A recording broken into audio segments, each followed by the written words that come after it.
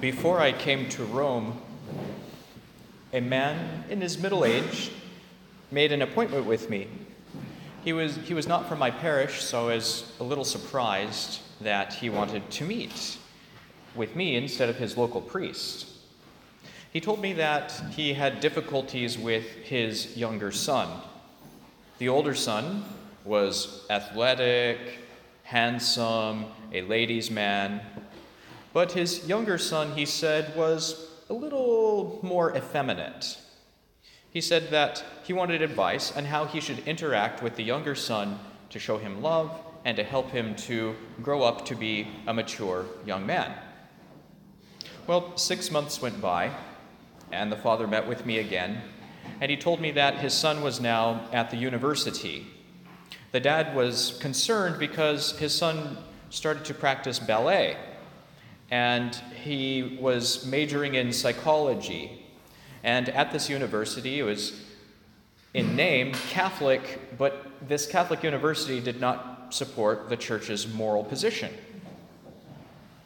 6 months or 9 months went by, I met with the father again. And now the father said he's even more concerned because he noticed that his son started to wear his sister's clothing. And he said that his son admitted that he had a homosexual roommate, but the son said that he was not gay. A year went by, and the father met with me again. He said that this time, now his son wanted to be called by a girl's name. And the son said that he felt lonely because his girlfriend broke up with him. And the son said, "I'm not gay, I want my girlfriend, but I want to have long hair and to be called by a woman's name." Finally, after about 2 or 3 years of meeting with the father, the son came to my office to talk. He had long hair, he was dressed like a woman, and he said to me, "I am not homosexual, but I feel like I am in the wrong body." Now, how should I have responded to the father, and how should I respond to this young man? This is a question that is becoming more and more present, not only in the Anglo sphere, but also here in Portugal. I have been told that now it is legal for someone who is 16 years of age to receive hormonal treatment, to start to transition from one gender into another. And yet, you can't drive until you're 18. So what's happening? And how do we as Catholics respond to these very difficult situations? Well, in our day, many gender theorists would say that the appropriate response to a young man like this is to help him, quote, transition into a new way of being, that he should have some of these hormonal treatments, receive estrogen and progesterone, so that way he can start to develop seemingly female anatomy. And such would have been, and often was in fact, the advice of a psychologist named John Money. Now, Money is considered to be a grandfather of the transgender movement, and he's credited with inventing the term, in fact, gender identity and gender role, and for popularizing the term sexual orientation, as distinguished from sexual preference. Orientation seems to be more involuntary, whereas preference implies some degree of choice. Recalling an abusive and violent father who had a powerful negative effect on him, John Money was briefly married, he had no children, and yet throughout most of his life, he worked with gender and sex issues. And he argued that the behaviors of male and female are arbitrary straitjackets that end up harming society. Early in his life, he spent 6 years studying intersexuals. An intersexual is a person who is born with ambiguous genitalia. In 1955, here's what Money wrote, quote, "Sexual behavior and orientation, as male or female, does not have an innate, instinctive basis. In place of a theory of instinctive masculinity or femininity, which is innate, the evidence lends support to a conception that psychologically, sexuality is undifferentiated at birth, and it becomes differentiated as masculine or feminine in the course of various experiences of growing up. Wielding this theory like a club, Money convinced many physicians in Johns Hopkins University in Baltimore, Maryland, close to Washington, D.C., to start to perform these hormonal and even surgical treatments on people who had ambiguous genitalia, and then later on, people who said that they had the wrong body. Of course, since this was the 1950s and 60s, usually what happened was they shaped little boys to look like girls. It was very difficult to do the other way around. And so usually you had a feminization of boys.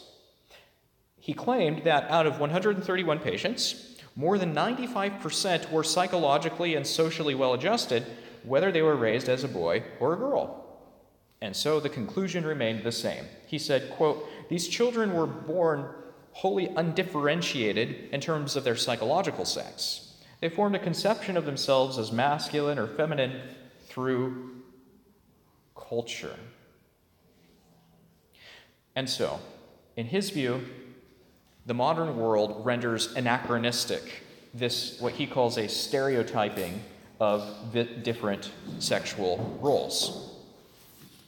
Now, for many of our contemporaries, especially in the United States, in Canada, in England, the response of gender theory is the compassionate response. Many people that say that this is what we ought to be doing. I think we also find this in northern countries in Europe, more so than those further south. So they say that when a person experiences this gender dysphoria is a discomfort and a feeling that there's something wrong with one's external anatomy, that, well, what should happen is psychological treatment, hormonal treatment, and then eventually surgery. So the question is for us then, how should we as Catholics respond to this? Now, we can offer a lot of different ways to approach it. Perhaps one could give counter-narratives, stories about various people, or one could look at the political tactics of the gender movement and notice that there's certain tactics that they have in common actually with political parties. Here, what I would like to do is first notice that to the surprise of many, Pope Francis has repeatedly condemned what he calls the gender ideology. Here's one quotation. Pope Francis says, "In Europe, America, Latin America, Africa, and in some countries of Asia, there are genuine forms of ideological colonization taking place. And one of these, I will call it clearly by its name, is the ideology of gender." Pope Francis continues, "Today, children are taught in school that everyone can choose his or her own sex. These forms of ideological colonization are also supported by influential countries, and this is terrible." I looked at a study of Pope Francis talking about gender theory. He has condemned it at least 8 times publicly. Very interesting. As I said, it surprised a number of people. And what I would like to do is to address gender theory from a biological and from a philosophical and finally a theological context. And I'm going to show that actually one of our allies in responding to gender theory is none other than John Money himself. His own research into the biology, the physiology of male and female will help us to understand, well, why John Money is not helpful. So before I pit money against money, what I want to do is ask a question that ought to be asked first that almost no one else addresses. And this is, what is it to be a human being? If you look in any book on transgender theory, whether you come from what people would describe as the right or the left, almost no one begins with a definition of human being. I looked. This is what I'm going to do for us today then. First, I want to address what is a human, and then I want to address, secondly, what are the ways of being human? First, we have to know the essence, and then we can know the modes of existence. So what does it mean to be a human? As I said, it's more than a little disconcerting that conversations about this issue, gender and sexual preference, they almost always just move right along without discussing who we are. We cannot know what the varieties of a thing are unless we know what is the thing itself. How can I say this is a tree and this is a tree unless first I can tell you what distinguishes a tree from a flower and what distinguishes a tree from an animal? Unless I have some idea of what this thing is, even talking about its varieties makes zero sense. And so here then, what we need to do is first consider how there are perhaps variations on a theme. And just as Rachmaninoff has his themes on Paganini, if you were a music critic, you would be quite derelicting your duty to talk about Rachmaninoff's work without knowing who is Paganini and what did he write. So we have to know then that there is an attempt very often that people overlook the essence, because very often it's motivated by a kind of a ontological nominalism. It's united with this epistemological skepticism. They're not sure that human nature exists, and they're unconvinced that if it exists, that we can know what it is. I like to compare this philosophical movement to the medieval role of what they called sappers.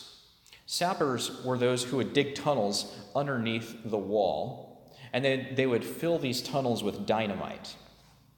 And so, similarly, this philosophical notion of nominalism and epistemological skepticism, well, they're digging underneath the bastions of traditional thought.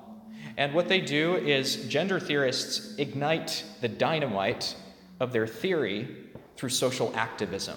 So the walls come tumbling down. Now, it would be an entirely another work for me to neutralize this explosive chemistry. And here I'm just simply going to note that the Catholic Church believes in epistemological realism. We can know the essences of things. When we look upon reality, we can say something true about it. And likewise, this is not nominalism. When I name something, it can be an accurate name. It's not simply something I impose on reality. I receive it into myself, and my judgment can be true. These presuppositions are necessary then for us to move forward and to ask, what is a human being? And I would like to point out that the question, what is a human being, is really a taxonomic question. Taxonomy is the word that comes from the Greek taxis, which means order or arrangement. And then we have nomos, which is law. And so taxonomy, in the English understanding, is it's an arrangement of things according to some particular law or order. Although of recent vintage, the term taxonomy, it seems to have been coined in the 1800s by the French, the practice of arranging and naming the universe has very ancient roots. Genesis chapter 2. It tells us, I quote, "Out of the ground the Lord God formed every beast of the field and every bird of the air, and brought them to the man to see what would he call them. And the man called every living creature, and that was its name." John Paul II explains this passage in one of his audiences that became the theology of the body. He said, "The created man finds himself in the first moment of his existence in search of his own being, and he looks upon the world looking for his own definition. Today, one would say, in search of his own identity. And so, in naming the animals, Adam is also asking him, what is my name? What does it mean to be a human being? Now, if we go back to the roots of what is a taxonomy, we can look into Aristotle's treatise on logic and on natural science. And they help us because he shows us what does it mean to define what is a thing. To define a thing, he says we have to know its essence. And this means knowing the causes that make it to be what it is. What makes a tree to be this way? What makes a human to be that way? And he notes that all these causes can be reduced to four. And if you're familiar with philosophy, we know the four causes.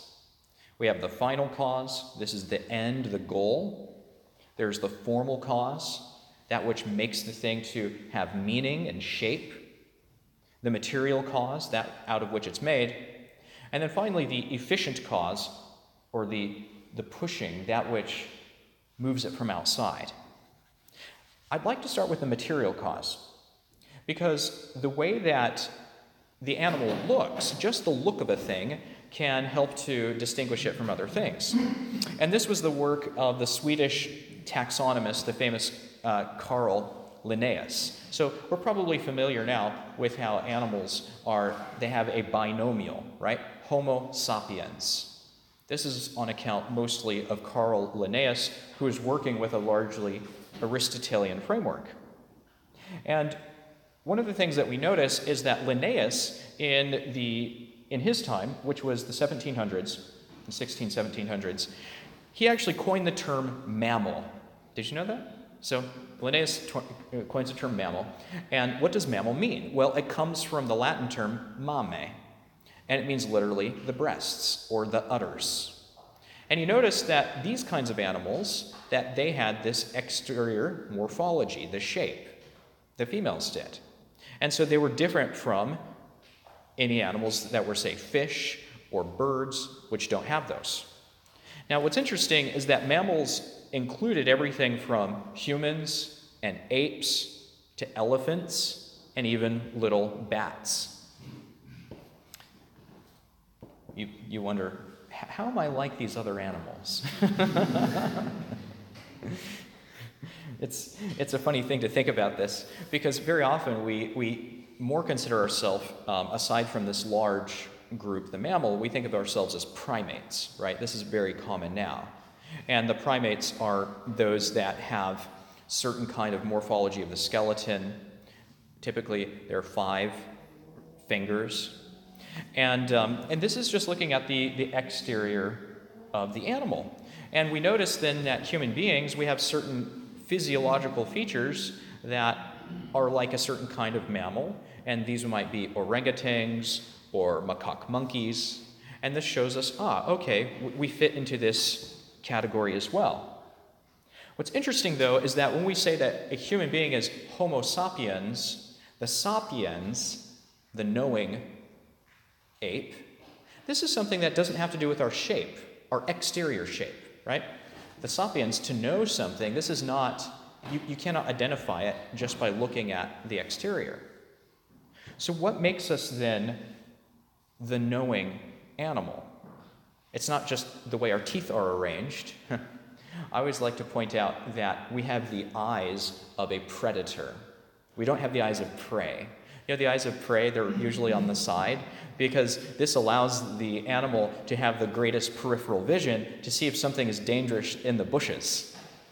If you ever look at the eyes, I always like to look at the eyes and the face of different animals so you can see what's going on in their mind. I saw this, I was doing research, and I saw this YouTube video. And the video was of these cheetah that were stalking an ostrich, you know, this large bird, and it has this head. And you look into the face, and you can see what it's thinking and that it's not really thinking, because there's the ostrich, and its head is down in the grass, and it looks up with big eyes. And you can tell that it was worried because it saw something moving in the bushes. And then they cut over, and then you see the cheetah, and the cheetah is like this. And then it sees the ostrich, and it knows dinner is about to come. But you look at this, and what you say to yourself, what is the difference between the ostrich and the cheetah and myself? Because if we defined man only morphologically, only by our exterior shape, some people, almost as a joke, said that the human being is a featherless biped. The ostrich is a biped, right? It has 2 feet, but it has feathers. So what's the difference between us and the ostrich? Well, we don't have feathers. Well, this can't be quite it. First of all, because I said, the ostrich has eyes like prey. We have eyes like the cheetah. We look forward and we're able to focus on one particular thing. We're able to know what that thing is and then to hone in on it. But it's not just our eyes that distinguish us. What else is it? Well, partly it's that we have this upright posture. Our spine is vertical. You notice that all the other animals, their spines are horizontal. And St. Thomas Aquinas, he points out that the horizontal spine is both a symbol and the reality of their interests in earthly things.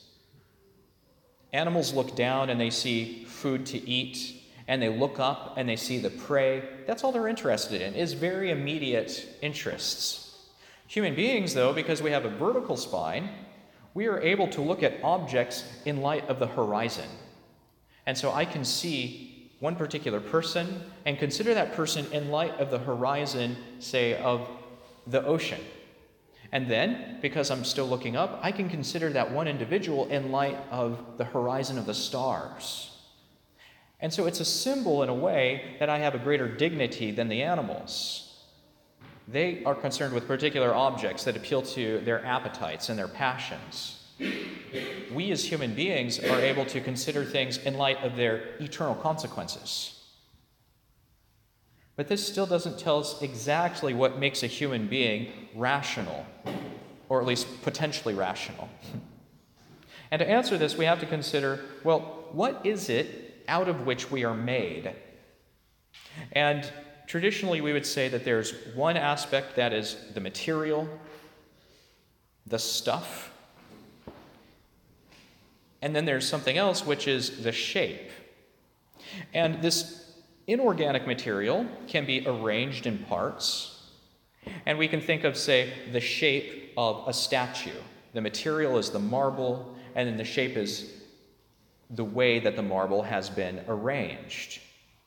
For organic material, there's an exterior shape, but there's also an interior something. There's something inside of it that makes it do something. If you look at a tree, it's not simply that the parts have been attached from outside, because you can start from a little seed, and the seed will start to grow up, and then the branches will start to form. And you say there's something inside of whatever that seed was that makes it to activate from within. And you notice then that it's very different from a object that is not alive. The marble will always retain its shape unless an exterior force comes and changes it. The arms get chopped off of the famous Venus de Milo. But the tree is going to continue to grow on its own. It has its own life force. It has a principle of change that still is also a principle of unity. What is this? Consider the human being. It has this principle, it has this life force, and that makes it, all the material that come together, makes it to grow in a very particular way, that make it shaped, once it's mature, in a way that's stable, it's identifiable. Your fingers don't keep growing forever, right? Thank goodness. They say that your nose and your ears continue to, if not grow, at least stretch. This is why old men have long ears. And well, what does this tell us? This tells us that there's some interior principle that helps us to retain our shape, and this shape helps us to identify ourselves. So we might say there's an exterior shape of the body, but there's an interior thing that shapes us. And this is what we call the form, or the soul. Here's what St. Edith Stein says. She says, living beings are capable of transforming and incorporating into themselves foreign material elements. and bringing forth new structures of their own species. The formal principle, which commands such a superior formative power, is called the soul. And she says the material structure that is molded is designated the body. This is probably familiar to all of us, but it's worthwhile to recall because so often what a human being is forgotten. And what this shows us then is that living beings have these souls. It's true. Aristotle and Aquinas said that trees have a soul, but it's an organic soul. You chop the tree off, it dies, it doesn't live forever. Animals have this soul. It's something that makes them activated and alive. Unlike Descartes, we do not say that an animal is a meat machine. It's a living thing. It has a living principle. And then human beings have a soul, and the human soul is rational, which means that it is like God. God has thought, God has will, and likewise so do we. And so our soul is one, like God, that will live forever. The consequence of this, then, is that the human being, made in the image and likeness of God, has a body that manifests the dignity of our soul. And it shows us that throughout our lifespan, that the body and the soul is a unified whole. The scholastic term is a composite. It is something that works together. It's not a ghost in a machine, but rather it is who you are. Which is why, when the Holy Spirit dwells within us, when we are in the state of grace, St. Paul says, your body is the temple of the Holy Spirit. That's who you are. You become an adopted child of God, and your body manifests the dignity that you have. Now, having considered at length what a human being is, now we can ask, what are the different ways that human beings exist? And here I'll start with John Paul II once again. He says, masculinity and femininity are two ways in which a human being, created in the image of God, is a body. Masculinity and femininity are two ways of a human being, created in the image of God, is a body, your some body. Therefore, the Pope explains that being human, in a certain way, is prior to masculinity or femininity.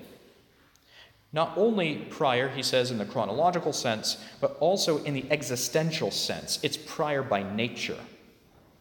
Ontologically, as we have seen, the human status is primarily what he is. If you say, what is your identity? The first answer has to be, my identity is a human being. And then secondly, if you are in a state of grace, if you've been baptized, adopted by God, you say, my identity is a child of the Father. This is my primary identity, even before masculine or feminine, is I am a human being made in the image of God. I've been redeemed by Christ. That's the first thing he says, chronologically and existentially. And therefore, when we start to talk about how something is a sex or a gender, then we always have to remind ourselves that this body-soul composite made in the likeness of God is that which becomes male or female. So we have to understand this priority. And here, what I'm going to do then is I'm going to look at the gender issue, particularly, by looking at what John Money analyzed as the developmental sequence of what he called gender identity and role. Now, according to Money, some determinants of sex and gender are actually shared by the whole species, whereas others are more individual.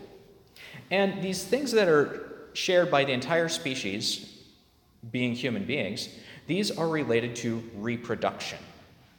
And we can start to notice that there are, of course, many different ways that organisms can reproduce. So some reproduce by sending spores into the air, right? There's some kind of trees, they just let go of their seed and they wander through, the spore attaches to something and it starts to grow. Others will reproduce, they actually can change genders. There are certain kinds of fish that are male sometimes and female another time. Very interesting, these hermaphrodite fish. But this is not the case for mammals. Mammals have a very specific way of reproducing, is that the male and the female of the two join together in a single act. The male sperm enters the female ovum, and this begins a new organism. This is how mammals reproduce. We don't reproduce by spores. We don't put roots into the ground that pop up somewhere else. The male and female come together. This should be obvious. Now, ordinarily speaking, a person begins with either XX chromosomes or XY. And if you've taken basic biology, this is familiar to you, because this is the case 99.9% of the time. People have XX chromosomes or XY chromosomes, 99.9% of the time. Half of a healthy man's sperm will carry the X chromosome, and half will carry the Y chromosome. The female egg always carries XX. According to the biologist Armand Leroy, he says that the chromosomal sizes of the X and the Y chromosomes are quite unequal. The female X, he says, is much larger than the male Y. And he says it reminds him of certain dance partners. He says, remember how, if you've ever seen some tango partners, the Argentinian, where there's this large, robust woman and there's the small, dapper man. And he says that this is how the X and the Y are, because they actually coordinate similar to these dancers. He says, just as it is still the little man who helps to guide the couple, likewise, it is the Y chromosome that ends up determining whether or not the child will be male or female. In the rare case of a syndrome in which someone is born with an extra X chromosome, if someone has X chromosome, Y chromosome, that person will be male in external genitalia, they will be male in their facial features, and they will be able to reproduce as a male. What does this mean? 2 X's are canceled out by the 1 Y. If you have 3 X's and 1 Y, male genitalia, male features, maybe a little taller, sometimes he's infertile, but still identifiable as a male. And what's interesting is that these are extremely rare cases. This is 1 out of 600 times for 2 X's and 1 Y, and it's 1 out of thousands of times for more. Now, what's interesting is that if you have 3 X's in a row, XXX, female. So what does this mean? The presence of a single Y chromosome is going to determine male genitalia and male facial features. It's going to inform the entire structure of the body, because the chromosomes, of course, this is part of our genetic structure.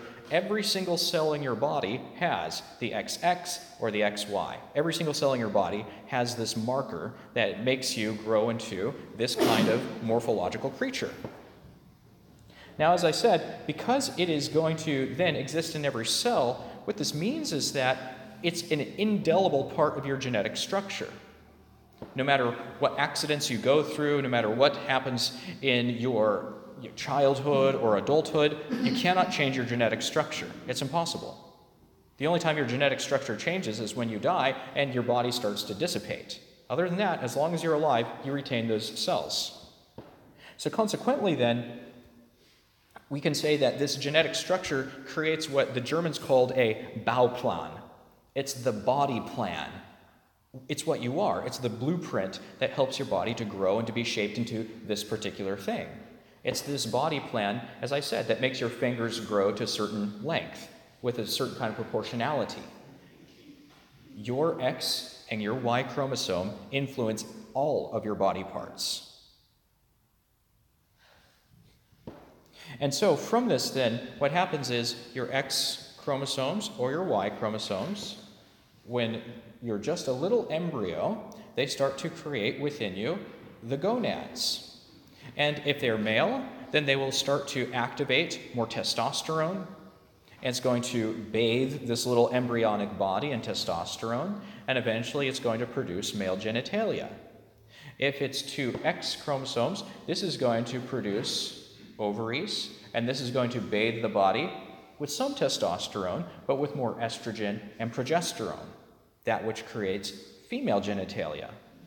Once again, this may be obvious, but it's worth remembering because very often we forget.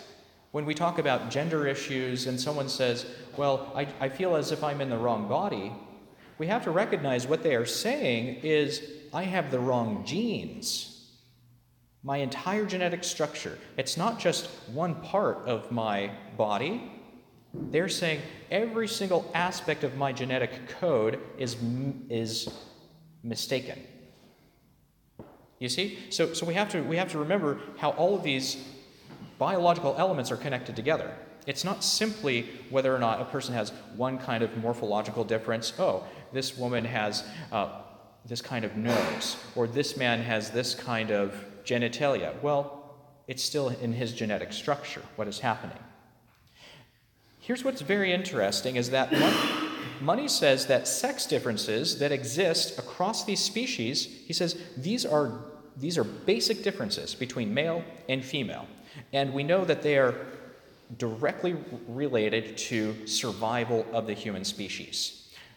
When you have two X chromosomes, this is going to enable the person with two X chromosomes to basically do a few things. They can receive into themselves male sperm, and from this sperm, their egg will unite, and they can gestate, and then he says, and they lactate. He says this is what the XX chromosomes do for all mammals. And so it's characterized then by these abilities. Whereas males, the XY, the Y chromosome, what it does is it enables the power of impregnation. It provides the male genitalia, which give it sperm, in order to unite with the egg. And so together, he says, these powers constitute a basis for cooperation. On its own, if you just have two X chromosomes and the female morphology, the human species will not survive. And you can say the same about the male. And so what this shows us then is he says that this idea of intersexuality, of possessing ambiguous genitalia, a little bit male, a little bit female, this does happen, but it's at such a rate of 1 out of 6,000 births, not very often. It's a very rare condition. And Money actually says that this is proof that the male-female dimorphism is natural. There's another point of evidence. He says that once a person in the womb, with their genetic structure, develops male or female genitalia, there's no going back. Even in the womb, at this little teeny rate where they're not fully mature, if you start to inundate them, already they have male or female genitalia, it's not going to reverse. You're not going to see male genitalia in the womb turn into something else, or the female into something else. Doesn't happen. And so there's a point of no return. And then finally, he notes that no person who has this intersexuality, ambiguous genitalia, because there was something wrong with the hormonal environment, no one who has that is fertile as both male and female. If a person has a cervix and a uterus, then he says that person will not be fertile as male. It's a female, and then there's a little difficulty. Or if they have a more developed male genitalia, he says they will not be fertile as female. So even there, nature is already showing that there's a distinction. Now, so far, Money's view is very congruent with Aristotle's. This Greek, well before modern biology, still recognized, and he says the way that we define male and female is precisely about reproduction. Here's what Aristotle says. He says, male and female, quote, differ in the definition by this faculty. By definition, the male is that which is able to generate in another. The male goes out from himself to generate in another. He says the female, by definition, is that which is able to generate in itself by reception, and out of which comes offspring. That's just the definition of it. If you're one who generates within you, you're not a male. That's how you define it. Now, what's interesting then is that this definition does not have to do with politics. This does not have to do with does the person think that it's a male or a female. This is something that happens, in all mammals. This is how mammals operate. This is how we identify the male bat from the female bat, the male dog from the female dog, which is the one that holds the child within, and which is that which produces a child by moving out of itself. That's it. It's a very simple definition. Biologists employ these definitions all the time. And so this leads to a couple of very significant claims, and there's 4. The first is that the differentiation of male and female is on account of their physical difference.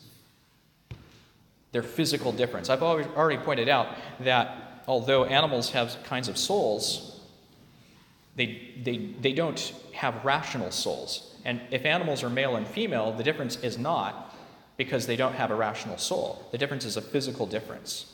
The second is that sexual differentiation, because it's a physical difference, this means that it can be measured by empirical means. Anything physical can be analyzed, you can measure it, you can know about it. The third point is that the decisive physical difference is not how much hair does a person have. I mean, sometimes it makes a difference, yeah. But that doesn't make the difference definitively into male and female. It's not the hair, it's not the size of the skeleton, it's not muscle mass, although males in general have more of all 3. It's the genitalia. That's the key difference, according to Aristotle. And then finally, we notice that the genitalia are differentiated according to complementary function, which is for the reproduction and the continuance of the human race.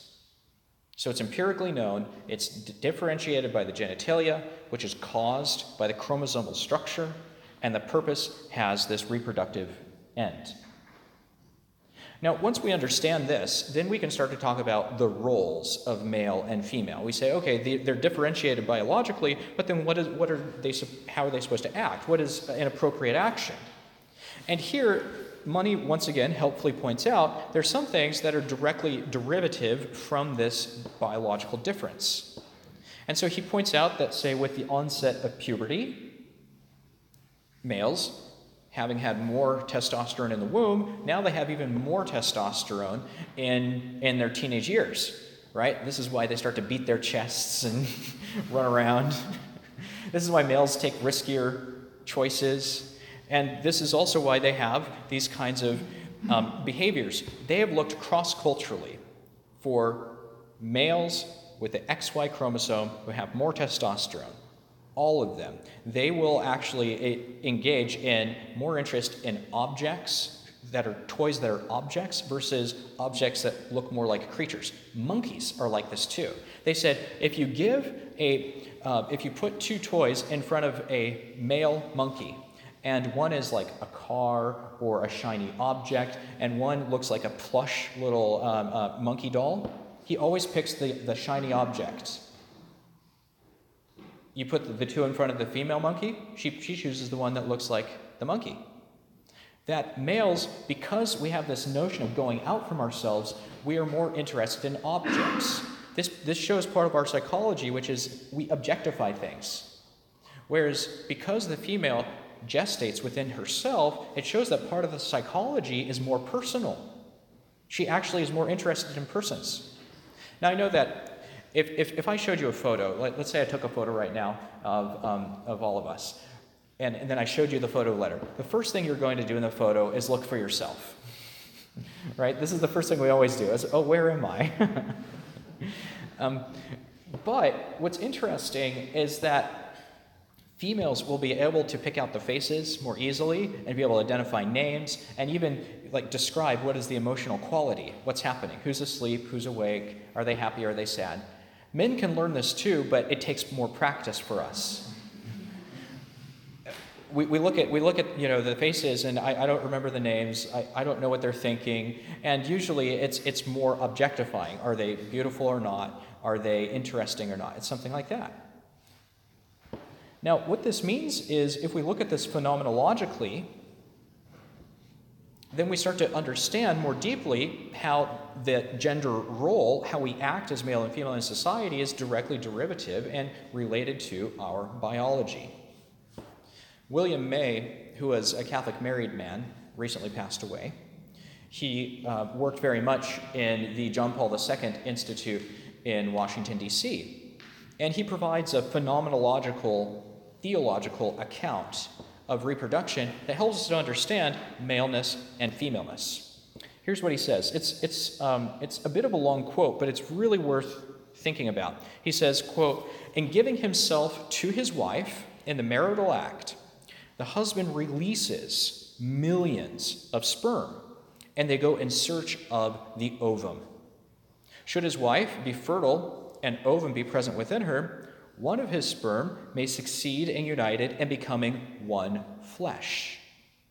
And in doing so, it brings a new being into existence. These facts illustrate," he says, "how the male-female sexual difference is complementary. The man, as it were, symbolizes the superabundance and the differentiation of being, because his sperm are differentiated into those that will generate a male child or female child." He says, from this we can see how the male, imaging God, emphasizes otherness, transcendence. He says, but the woman, she symbolizes the unity of being, insofar as ordinarily she produces only one ovum in a fertile cycle. And therefore, she emphasizes and symbolizes and manifests the inner side of being as it abides. And he says, in this way, the woman images God and emphasizes God's creativeness, God's interiority. We both image God, but differently.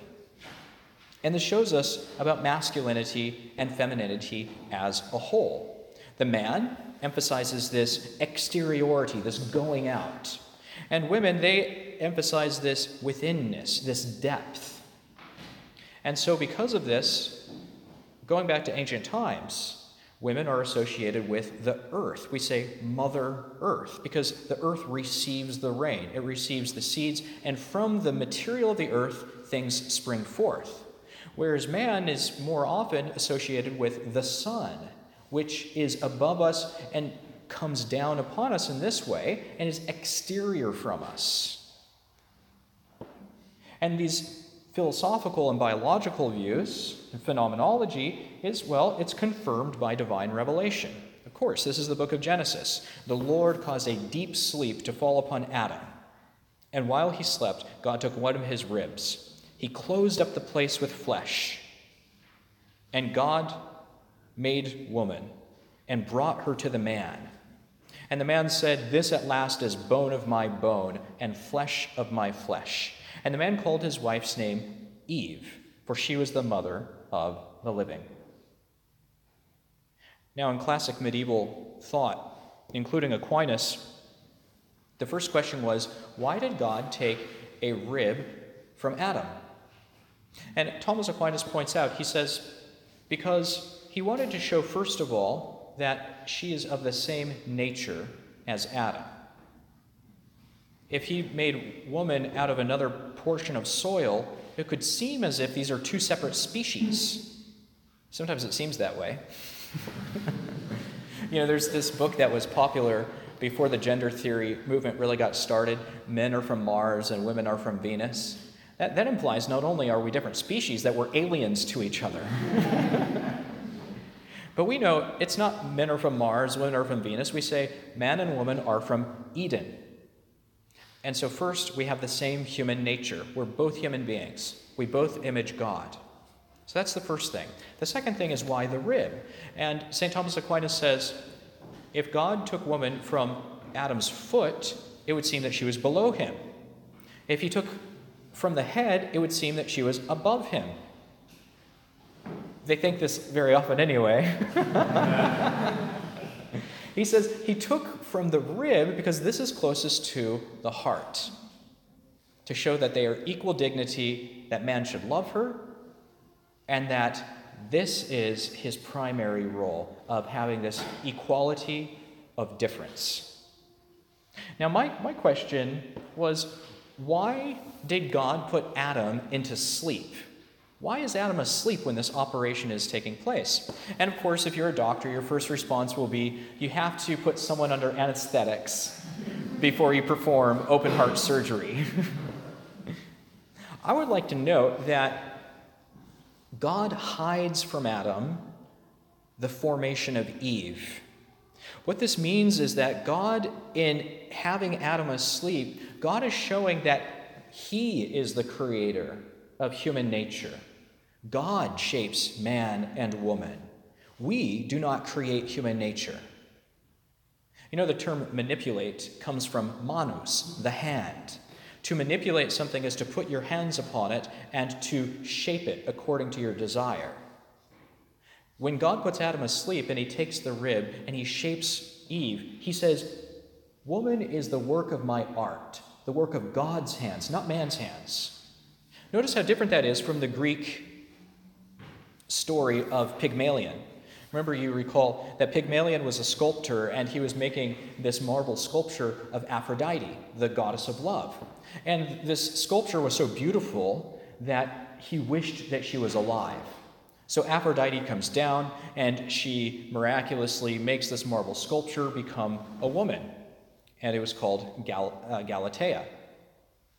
Now, the interesting thing about that is this sort of symbolizes how a man can idealize a woman, but what is her reason for existence? To be an object of desire.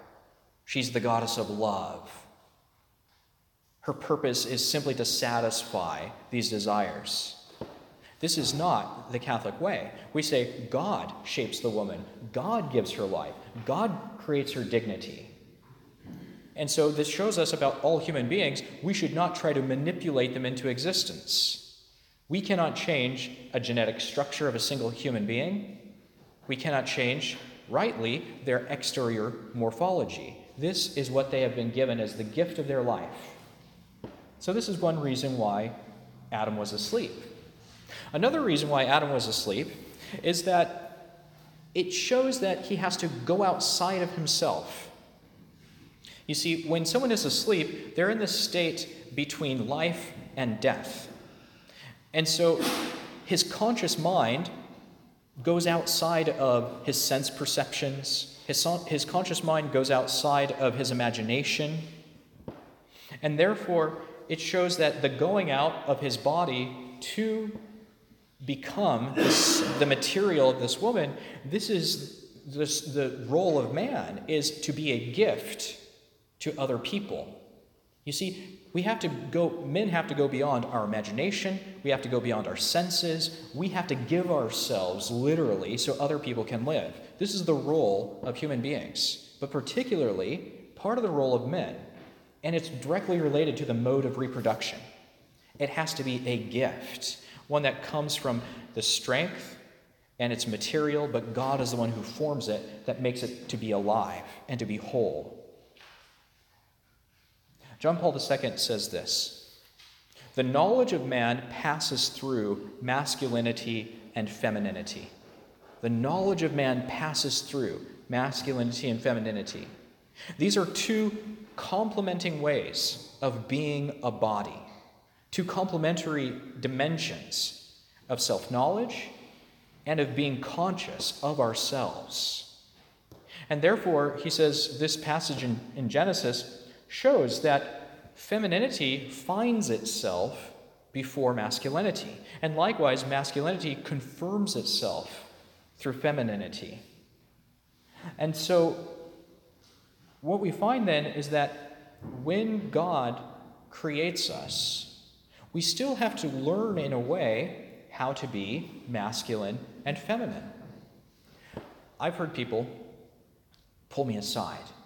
Just recently, I was in Rome, and I was talking with some of my friends, and there's a lay woman there, very concerned about the state of the world, and she says, Father, what we need to do is emphasize the role of men. We have to say that men need to be fathers, they need to be leaders, they should be providers. She says, one of the biggest problems in society is that men don't know how to be men. Well, I've been pulled aside by other friends, and they've said, the problem is that we're not showing the goodness of motherhood. that women think that they have to be economically successful in order to be dignified, that women aren't recognizing the beauty of the femininity that God gave them. And so we need to emphasize the goodness of woman and motherhood. And they're both right. You see, if we get an error about men, it's an error about woman. And if we have an error about woman, it's an error about man, because they're complementary.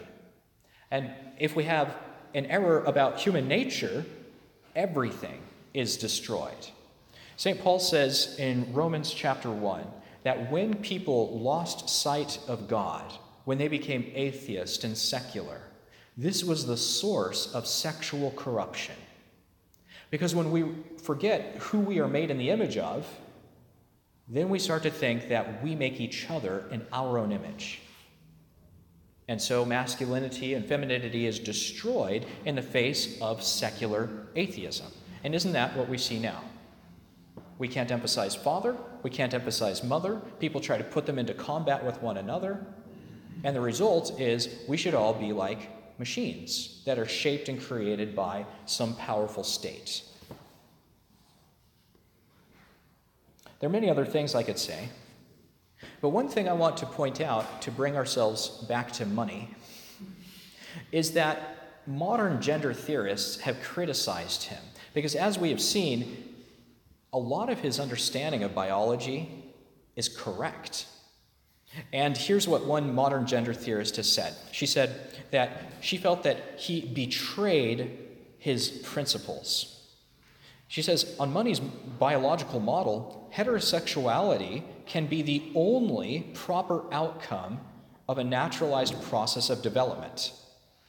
And therefore, non-heterosexuality is produced as abjected, as deformed. And I think that she's right, that ultimately what John Money wanted to do was to normalize this sort of gender-bending theory, but the biology wouldn't let him entirely. He was too good a scientist to be coherent with his political views. And so what this may be of interest is that we notice that he practiced not his biology, but he practiced his ideology.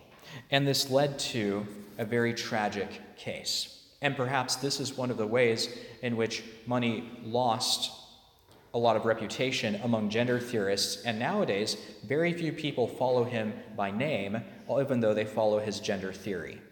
And this is because of the tragic case of a young man named David Reimer. He was born in 1965, an identical twin, and back then their names were Brian and Bruce.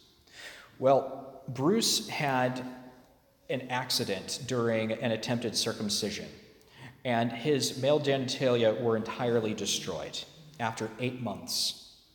Distraught, his parents were looking for solutions. They actually saw John Money on Canadian television, and he was talking about gender fluidity and saying that in the end, the biology of chromosomes didn't make very much of a difference, that you could shape people according to whatever desire you had, and you can teach them, and they could grow up perfectly happy. Well, the parents were hoping this was true because their poor son had suffered from this surgical accident. And so they talked with Money, and for him, it was the perfect opportunity to prove his theory. Money recommended an inflexible regimen of pumping full this little boy of progesterone, estrogen, in order to help him to develop female-seeming genitalia. He underwent surgery to remove all visible elements of male genitalia. And as this little boy was growing up, he was always referred to as a girl. He was always taught that he was a girl. He was dressed as a girl. And as he grew up, he would regularly go to the psychologist where they would try to re-emphasize his femininity. It's the perfect test case for this theory. Well, what happened? As time went on, he didn't feel like a little girl, and he didn't know why. They called him Brenda. He had the clothing, everything he did was as if he was a girl. And as he got older, he got a little bit bigger. He's slightly larger than the other girls. He started to have a little bit of facial hair, not as much as his twin brother. He discovers that his twin brother was identical. And he says to himself, identical twin means that you have to be the same sex. And he realized that he must have been a male at birth. And so he asked his parents what happened, and they explained, well, there was this accident, and so we've been trying to raise you like a girl. He asked them, he said, I never want to see John Money again. He asked, when he was a young teenager, that he go on testosterone treatments. This way he can at least hopefully develop something as a male. They gave him these testosterone treatments. They tried to undo the damage that had already been done. He ended up having surgery to have something of male genitalia, and he took the name David. Eventually, he underwent even more reconstructive surgery, and he was married. Unable to have children, he adopted. When David found out that for decades, Money had been trumpeting his own life as the perfect example of Money's theory, David went public with his suffering. And he told the world that Money was not telling the truth about the success of this surgery and hormonal therapy. Well, because he was going against one of these renowned sex therapists, one who everyone was seeing as the prime godfather of the gender theory, David, of course, came under great attack, and he had anxiety, and then his wife started having difficulties as well. 2 days after she said that she wanted to separate and no longer be married, he killed himself.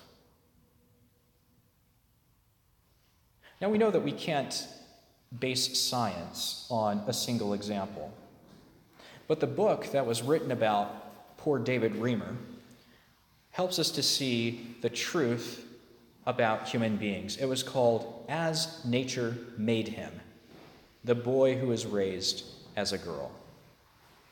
And what we find is that, unfortunately, the suicidal tendencies of people who are transsexual or who identify as transgender, well, this is very common. Clinical studies show that they have a suicide rate of 19 to 25%. One review looked at 40,000 volunteers, and they found that transgender persons report a higher rate of suicide attempts than any other group except for women who identify as lesbian. It's a tragic situation, and I think the solution to a tragedy is not another tragedy. We shouldn't tell ourselves these myths about human beings and pretend that we are not our bodies, that our chromosomes and genes make no difference. We shouldn't say that our way of living in the world is somehow arbitrary and up to our only choice. Rather, we have to go back to the very beginning, go back to Eden, and see God's plan for man and woman. And in light of God's plan, recognize that the body has been redeemed by the incarnation. And this is why, if the present pope has condemned gender theory, in a certain way, the first pope did as well. St. Peter wrote, "We do not follow cleverly designed myths. Rather, we speak about the coming of our Lord Jesus Christ, and we were eyewitnesses to his majesty." And the truth about Christ is that he was God in the flesh. And Jesus' own body redeems our bodies. Sometimes we are broken. Sometimes we have difficulties understanding ourselves or understanding the world. But through the body of Christ and through the motherhood of the Blessed Virgin Mary, we can come to understand ourselves and our role in this world. And so, for that young man who came to me all those years ago and asked how I could help him, well, my question was, how can I help him? What can I do? And I think the first response would be, I need to speak about Adam and Eve, about their fall, and about the redemption of the human being in Jesus Christ. Thank you.